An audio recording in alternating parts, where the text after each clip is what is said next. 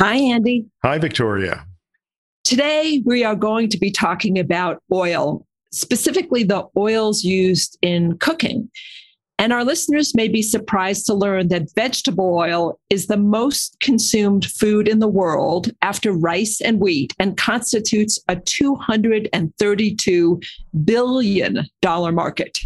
And the majority of vegetable oil are seed oils, which are really problematic from a health point of view because of their high content of omega-6 fatty acids, which makes them pro-inflammatory and carcinogenic. And also the cultivation of these seed oils is a major problem for the environment. So we have an entrepreneur and an innovator who's joining us today, Jeff Nobbs. I've known Jeff for the past year and actually have been very interested and supported his company, Zero Acre Farms, which is making cultured oil.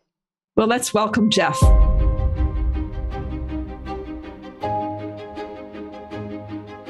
Jeff Nobbs is the co-founder and CEO of Zero Acre Farms, a food company producing vegetable oils made by fermentation.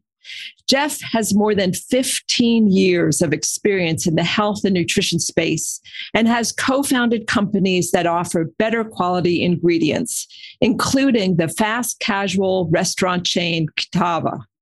In 2020, Jeff co-founded Help Kitchen, which connects food insecure individuals with partnering restaurants that provide free meals. Welcome, Jeff.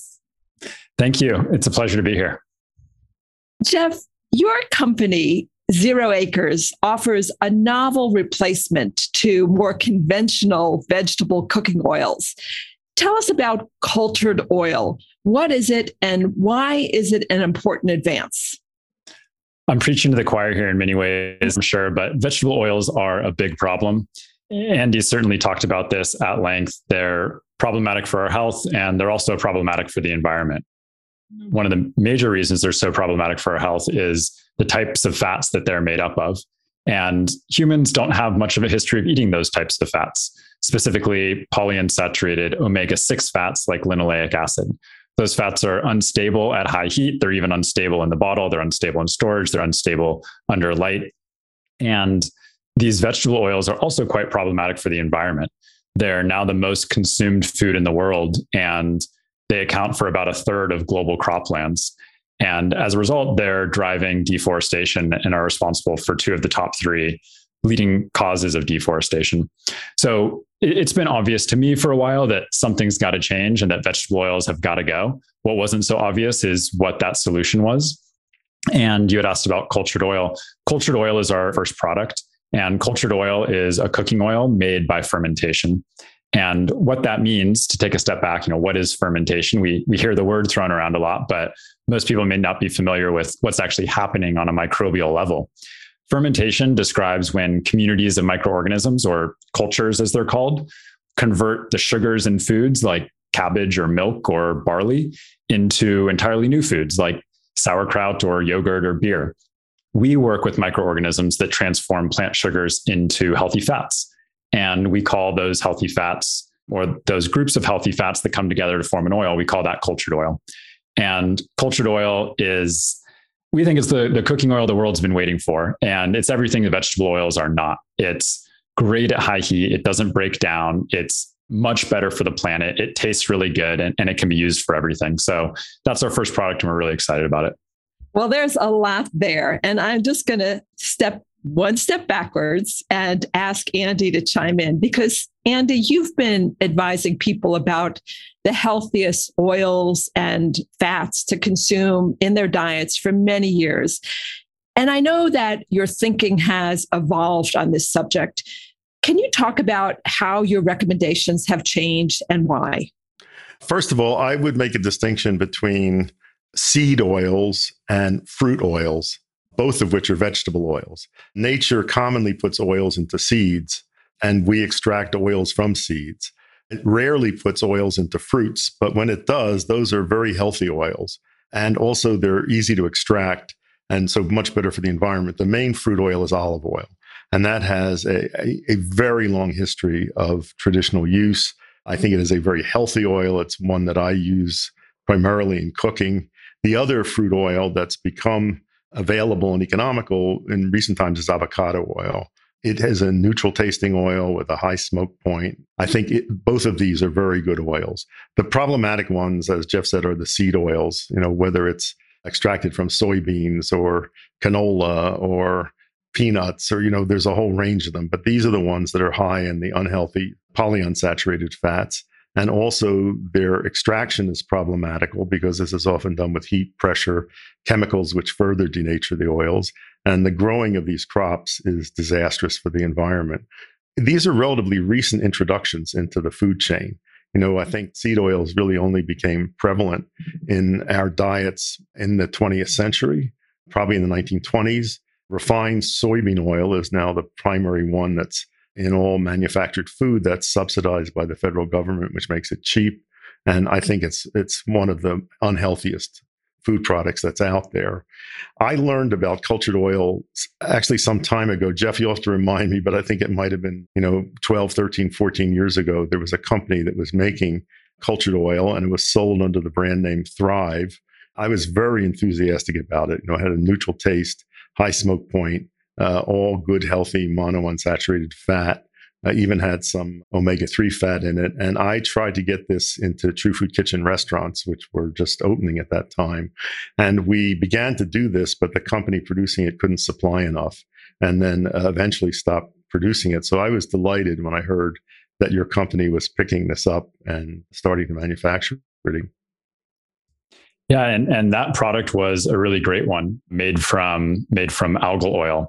And unfortunately, it wasn't reliable enough on the supply chain side of things and ultimately became discontinued. But we think that method of producing oil using microorganisms has a lot of benefits. And while the product we're bringing to market, cultured oil, isn't Thrive and is different than Thrive, it's similar in many of its benefits. It's a liquid oil, stands up to heat, it can be used for a number of different applications. And there are things it does that something like an olive oil, for example, doesn't. And we looked at everything from regenerative agriculture producing beef tallow to olive oil and whether those could stand a chance of displacing vegetable oils at scale. And for a number of reasons, they couldn't. And certainly we didn't get into this mess because people are consuming too much artisanal extra virgin olive oil. But at the same time, there's a reason that most restaurants, even when they say they're using olive oil, are actually cutting it with something like 80% canola oil. Olive oil has a distinct taste and flavor. It doesn't hold up to high heat quite as well. And starts to clump up and solidify in the fridge, which whether home cook or your restaurant, you usually want your salad dressings and liquid oils to stay liquid when you prepare them a couple of days ahead of time. But to Andy's point, certainly of the oils out there, there is a distinction between those that are most harmful for health, the seed oils, and those that are far less problematic, and also have a lot of good polyphenols and antioxidants in them, like olive oil. And then something like an avocado oil is a fruit oil that does tend to be a little bit worse for the environment. It's sort of like the palm oil of North America, but it hasn't reached the prevalence of palm oil or seed oils to really make headlines. Largely grown out of Mexico and much lower in these polyunsaturated fats than something like a soybean oil. But it's typically in the kind of 12 to 15% range, sometimes as high as 20% of the omega-6 fat. And cultured oil is more in the neighborhood of low single digit, 1.5 to 3% polyunsaturated fats, which is the reason it's so stable at high heat. And it's so high in the monounsaturated fats, which is what still makes it liquid, makes it very heat stable without needing a lot of saturated fats. The problem with these polyunsaturated fatty acids, aside from their instability and tendency to oxidize, they are pro-inflammatory, they're carcinogenic, they break down easily into toxic products.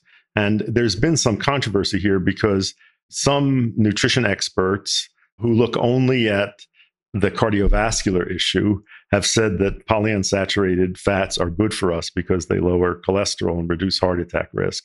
And I think that's a very narrow view that does not look at the larger issue of inflammation in the body. So say more, Andy, about inflammation, because you've been such a long-time advocate of the anti-inflammatory diet. What do these seed oils do that contribute to inflammation? Well, I think the polyunsaturated fatty acids are directly pro-inflammatory. And when they oxidize, which they do very readily, they form even more pro-inflammatory carcinogenic products. And this is one of the things we can do something about, because your inflammatory status is influenced by many, many things, but diet is a major influence. And I'd say of the dietary variables, the choice of fats is probably right up there as the most important. You both said something about the environment, and I know that you both share a concern about the environmental impact of oil production. Soybean oil, as you mentioned, is really one of the most common oils that's used. And my understanding is 90% of soybeans in the US are GMO, so genetically modified. And that means that glyphosate is used on them as an herbicide, which means there's a lot of Roundup Ready or another product like Roundup Ready being sprayed on our soil. And the evidence for glyphosate's harm just keep growing. Yeah, glyphosate, I think that is the stat. And I think it's upwards of 90% of soy that's sprayed with glyphosate as well. And so soy products, for the most part, also have glyphosate on them, and it has an environmental impact and may have a health impact as well. There's an organization that actually certifies your product as glyphosate free. So we only have a few certifications that we sought out. That was one of them. So cultured oil is glyphosate residue free certified. And, we think that's important. It's important to us. It's important to consumers. And it's not the direction that most of the agriculture industry is going, specifically plant crops like soy and corn and cotton and canola, rapeseed, others. And it's sort of like we're seeing antibiotic resistance with the overuse of antibiotics. Antibiotics can be lifesavers. They can be amazing. We need them for acute care in many situations. But when we just give everyone antibiotics all the time for any little reason, we develop antibiotic resistance. And it's the same with glyphosate. I think there's probably a time and a place where we acutely need certain herbicides or pesticides, but spraying crops indiscriminately, nearly 100% of crops in some cases, with this herbicide, I think inevitably you're going to see issues. And now we're seeing essentially glyphosate resistance weeds that are popping up that are like super weeds that are causing all sorts of issues. And as a result, now we'll just need a new type of glyphosate that unfortunately, but likely will do even more harm. Victoria, you mentioned that my views on oils have evolved, and they have changed quite a bit over time. When I was first, I think in the first book that I wrote about health and diet, I've always recommended olive oil, but I was recommending canola oil because it had such a high percentage of monounsaturated fat. Then I began to learn about the problems of canola, especially the fact that large quantities of pesticides are used on the crop. Also that the extraction usually is with methods that denature the oil. So I then began recommending grapeseed oil as an alternative, which I thought was healthier. Again, neutral, if you wanted a neutral tasting oil other than olive. And, this is True Food Kitchens. They can't afford to use olive oil as their main oil. So they began using mainly grapeseed oil. And then I was really learned more about, how much polyunsaturated fat was in grapeseed oil. And I think it's probably one of the most pro-inflammatory ones. And I've been leaning on True Food Kitchen to get it out and to replace it with avocado oil, but that's more expensive. So it's been a long process. They finally have agreed to substitute avocado oil for grapeseed oil. But when I look at recipes in my earlier cookbooks, they call for grapeseed oil, and I, feel bad about that. They'll have to be updated. But, when cultured oil becomes available, that certainly is my first choice for a product other than olive oil for a neutral tasting oil. So what do we know about the health benefits of cultured oil? Are they theoretical? Have we had any studies done of them? Do we know, for example, how they affect the microbiome or this balance of pro and anti-inflammatory tendencies? We think that the best study for any food is human evolution. And if we've been eating a particular food for many thousands or hundreds of thousands of years, at the very least, it probably won't cause acute harm. And, at best are what allowed humans to become humans. And with cultured oil, there's nothing new. There's no new novel food compound, there's no new type of fatty acid. When we introduce new food compounds to our diet for the first time in our evolution, it usually doesn't end well for us, looking at things like, trans fats and massive amounts of high fructose corn syrup and refined sugars. Trans fats were an entirely new compound from partial hydrogenation. Crisco was introduced a totally new compound. Even vegetable oils are introducing these amounts of omega-6 polyunsaturated fats in unprecedented levels. Olestra from the 1990s was an entirely new compound that tried to trick our body to have the fats bypass our metabolism. With cultured oil, it's the same healthy fats that are in literally every other food. Just more of the good, less of the bad, and made in a more sustainable way. Jeff, one of the questions you'll probably get from consumers is whether the microorganisms have been genetically engineered or modified. Obviously, they have been to produce oil, but that doesn't mean that the end product is genetically modified. Yeah, that's right. It's a GMO-free product. Cultured oil is. There's no genetic material in the product. And GMO, for a lot of the reasons we were talking about, sprayed with glyphosate in massive amounts, for example, GMO can get a bad rap. And I think part of the other reason is because it introduces these new foods or new compounds where you're actually eating that genetically modified organism, putting it in your body. And that may introduce a compound that we've not eaten before. And then there are all sorts of environmental issues and contamination issues. So in the case of cultured oil, certainly we use technology to be able to solve this problem. Fermentation is a very, natural food production method. And so to the extent that we use technology on the genetic side of things, it's for the organism to produce more healthy fats faster. There's no introduction of anything new or novel. So when will the product be available? July 26th on zeroacre.com. That's where we're starting. Eventually, we hope we can say, just walk into your local fast food restaurant and the product's available in whatever you order. And will you be able to produce enough that we can supply True Food Kitchen? Yeah, it's a commercial scale. So, when we launch, there will be plenty available. It can be scaled way up. So True Food Kitchen, here we come. Can you tell our listeners what they can expect that the cultured oil will taste like? Maybe something about the flavor. That's a great question, Victoria. So when people think of fermented products and food from fermentation, they may think of things like kimchi and sauerkraut and tempeh and other fermented products with strong tastes. So cultured oil is delicious, like a lot of fermented foods, but it doesn't have that strong taste. So it's a very clean, neutral taste. Some people describe it as lightly nutty or lightly buttery, but in a very subtle way. And so, this isn't a roasted sesame oil alternative or bitter, grassy, extra virgin olive oil alternative. It's a clean taste. And so therefore it can be used in a number of different ways. Wonderful, because I'm always looking for an oil when I am baking that won't change the taste of baked goods. Yeah. And that's a reason that canola oil and grapeseed oil and soybean oil and all the others rose to such prominence is they didn't taste like much. And so they were versatile and could be used in a number of ways. They were easy to work with because they were liquid. So, cultured oil is not a replacement for lard or butter or beef fat. Those things are solid fats, higher in saturated fats to give them that solid structure. And so for baking, we're working on some solid fats to replace things like shortening and margarine and other solid products. But cultured oil certainly can be used as a replacement for the liquid vegetable oils in baking. Body of Wonder is produced by the Andrew Weil Center for Integrative Medicine at the University of Arizona, internationally recognized for innovative health and wellness programs, evidence-based research, and clinical standards.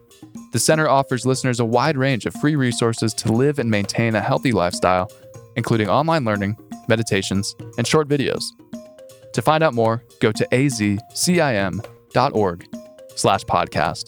That's azcim.org/podcast.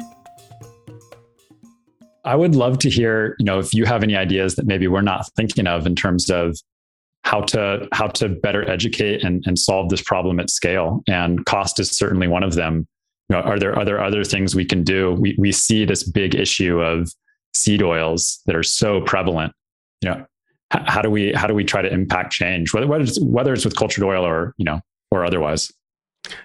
Well, I would say most people that I know are unaware of the problem of seed oils. They may have heard that specific oils are not healthy, but I don't think they see the general problem out there.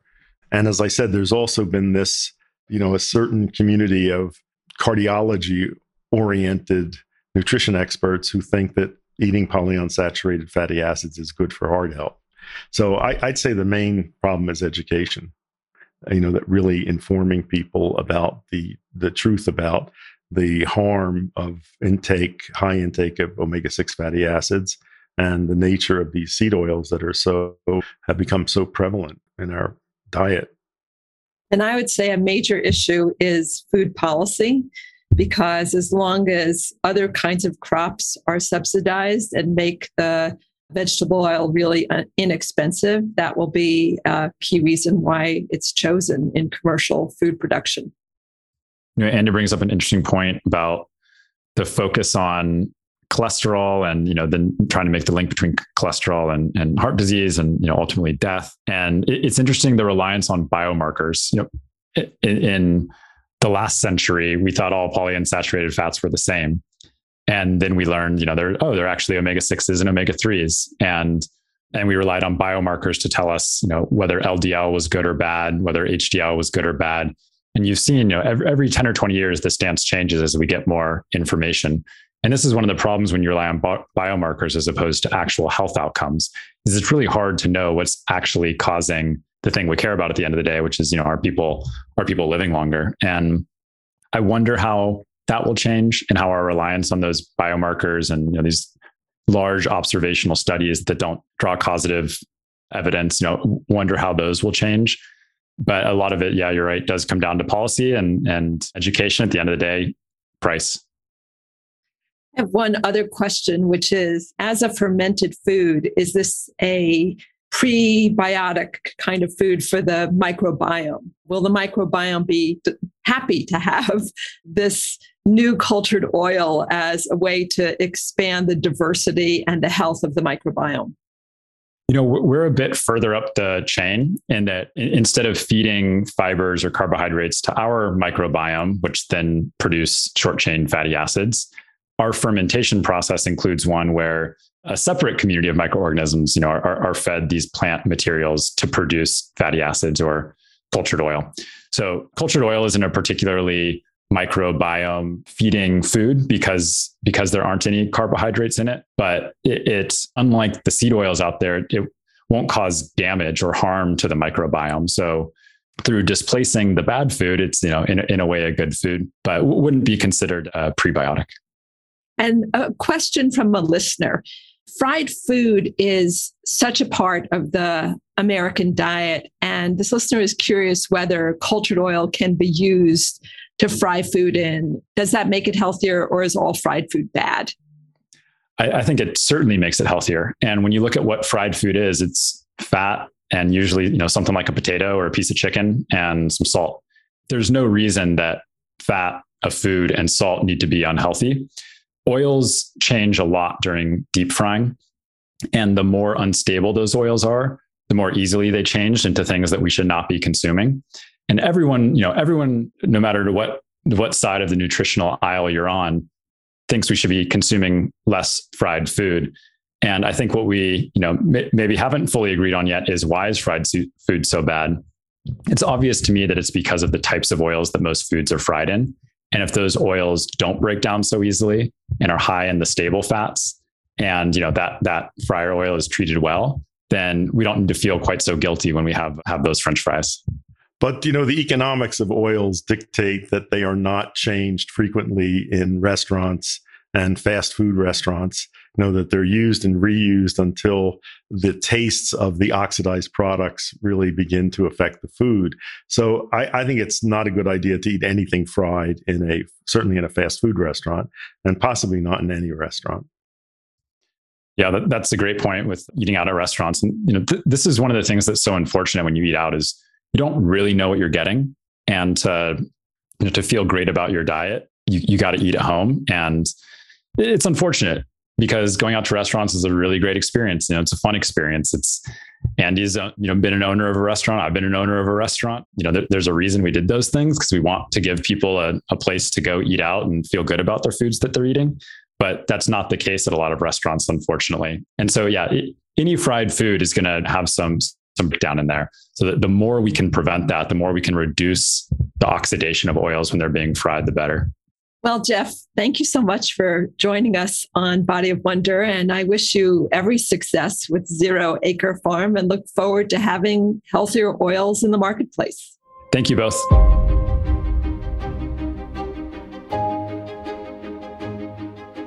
Listeners, this is Dr. Victoria Maizes.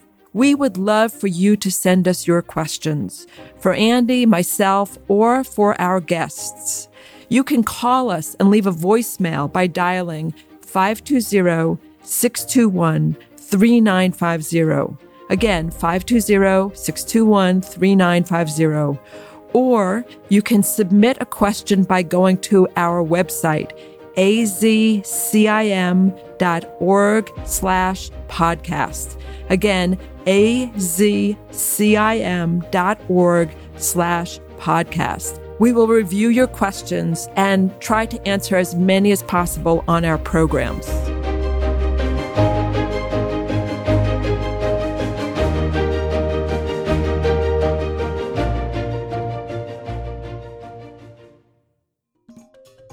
We hope you enjoyed this episode of Body of Wonder, brought to you by the Andrew Weil Center for Integrative Medicine. If you like the show, please rate us 5 stars, follow the show, and leave a review. To learn more about integrative healing and the center, go to azcim.org/podcast. That's azcim.org/podcast.